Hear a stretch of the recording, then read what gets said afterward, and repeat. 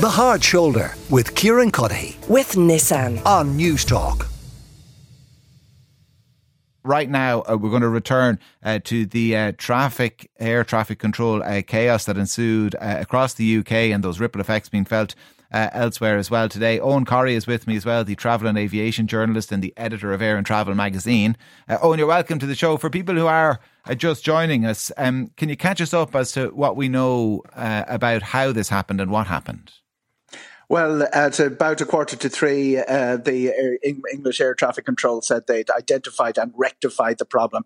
System failure, it was data processing. It wasn't anything that would mean everything had to be grounded straight away, but it did mean that they put caps on the amount of movements, and the delays started mounting up. As obviously a very, very busy Monday, and we are incredibly infected here because 30% of Ireland's air traffic is to and from UK, and an awful lot of overflights. We've lost 21 departing flights out of Dublin Airport. That's 3,500 departing passengers had their flights cancelled, including places like Munich, Amsterdam, to Paris, as well as a few Heathrow flights and the English flights. But a lot of tens of thousands of passengers had a long day with very little information, delays, and no real updates on what was happening. As somebody texted in earlier wondering, could some of the planes departing Ireland not have gone around UK airspace?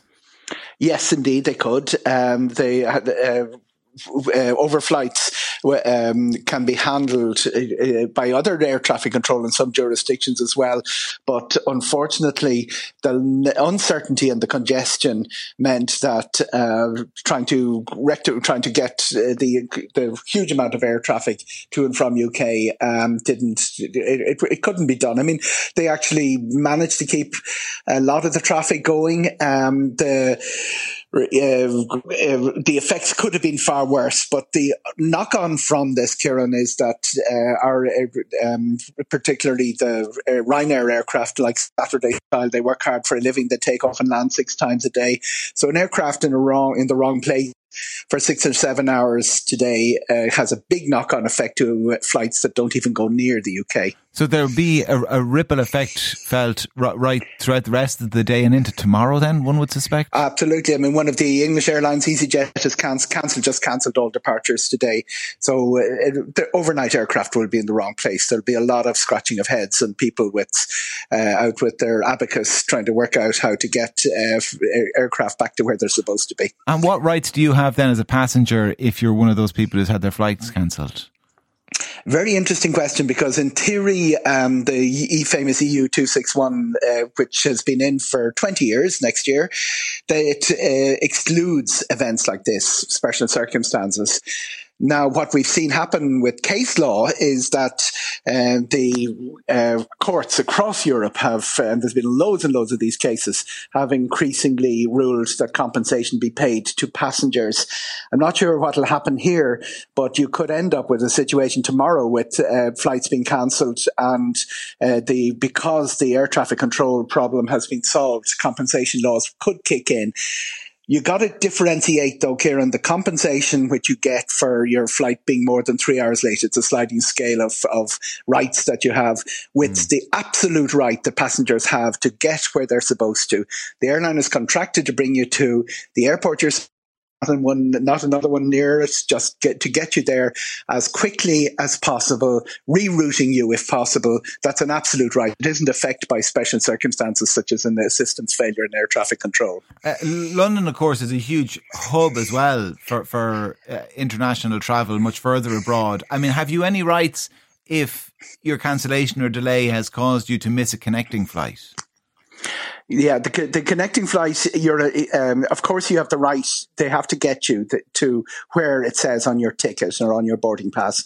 The query reflects on how much compensation you get for having being delayed. There is airlines are supposed to pay compensation if there's a delay. I doubt if that will be very clear. That payments will be made out immediately in this case. There is also a really important add-on, and it's not in your standard travel insurance, Kieran. a disruption. It costs about €6 or €7 just to add flight disruption to your policy for your annual policy. Annual policies are very cheap now, and it's a very, very handy thing for events like this. It means that concert ticket or match ticket or whatever you've missed, you're now entitled to. So travel insurance, flight disruption for travel insurance today is a good reminder to have it on your policy. But if you're boarding pass though, and you've booked it as kind of one trip, and your final destination is kind of Dubai or somewhere like that, are you in a different situation compared to somebody who has booked two flights separately? And I've booked Absolutely. a Ryanair flight to London, and then I've booked a separate Emirates flight from London to Dubai, and I've missed my connection. But Ryanair obviously have nothing got to do with that connection. Absolutely. Self-connectors don't have very many rights. Okay. They don't have any in many cases that have come before the consumer bodies. But Ryanair do not connect.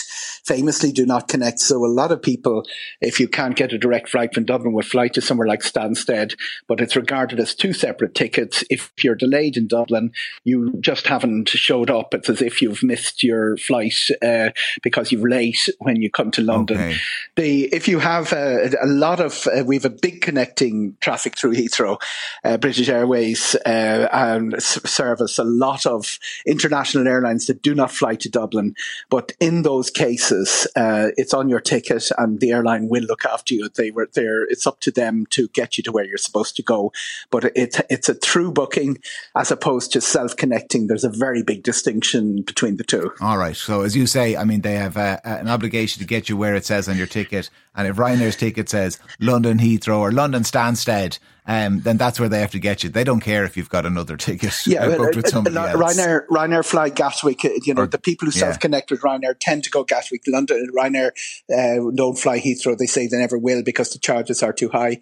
But there is quite a self-connecting group that go through Stansted as well. Yeah. The London was the worst hit, and Scotland was badly hit as well. But certainly the concentration of the flight disruption today was around London and around Scotland, Kieran. So the problem has now been completely solved from a technological point of view, has it? NATS, the air traffic control body, they know what they are doing now. We think so. They've cancelled their video conferences. So. That's a great vote of confidence. So. We have a bit of a track record here. I do remember 2014. Anyway, the thing is they had cancelled their video conferences that wasn't with the public, that was with the airlines that they were holding in the morning to try and guide people through. Their phrase is rectified, identified and rectified. So, in normal circumstances, you say all solved now. But the messaging from the airlines has been that their disruption has sort of choked them a little bit. And while Ryanair, Aer Lingus are continuing, we've lost quite a few flights from both of them. And, as I say, EasyJet cancelled.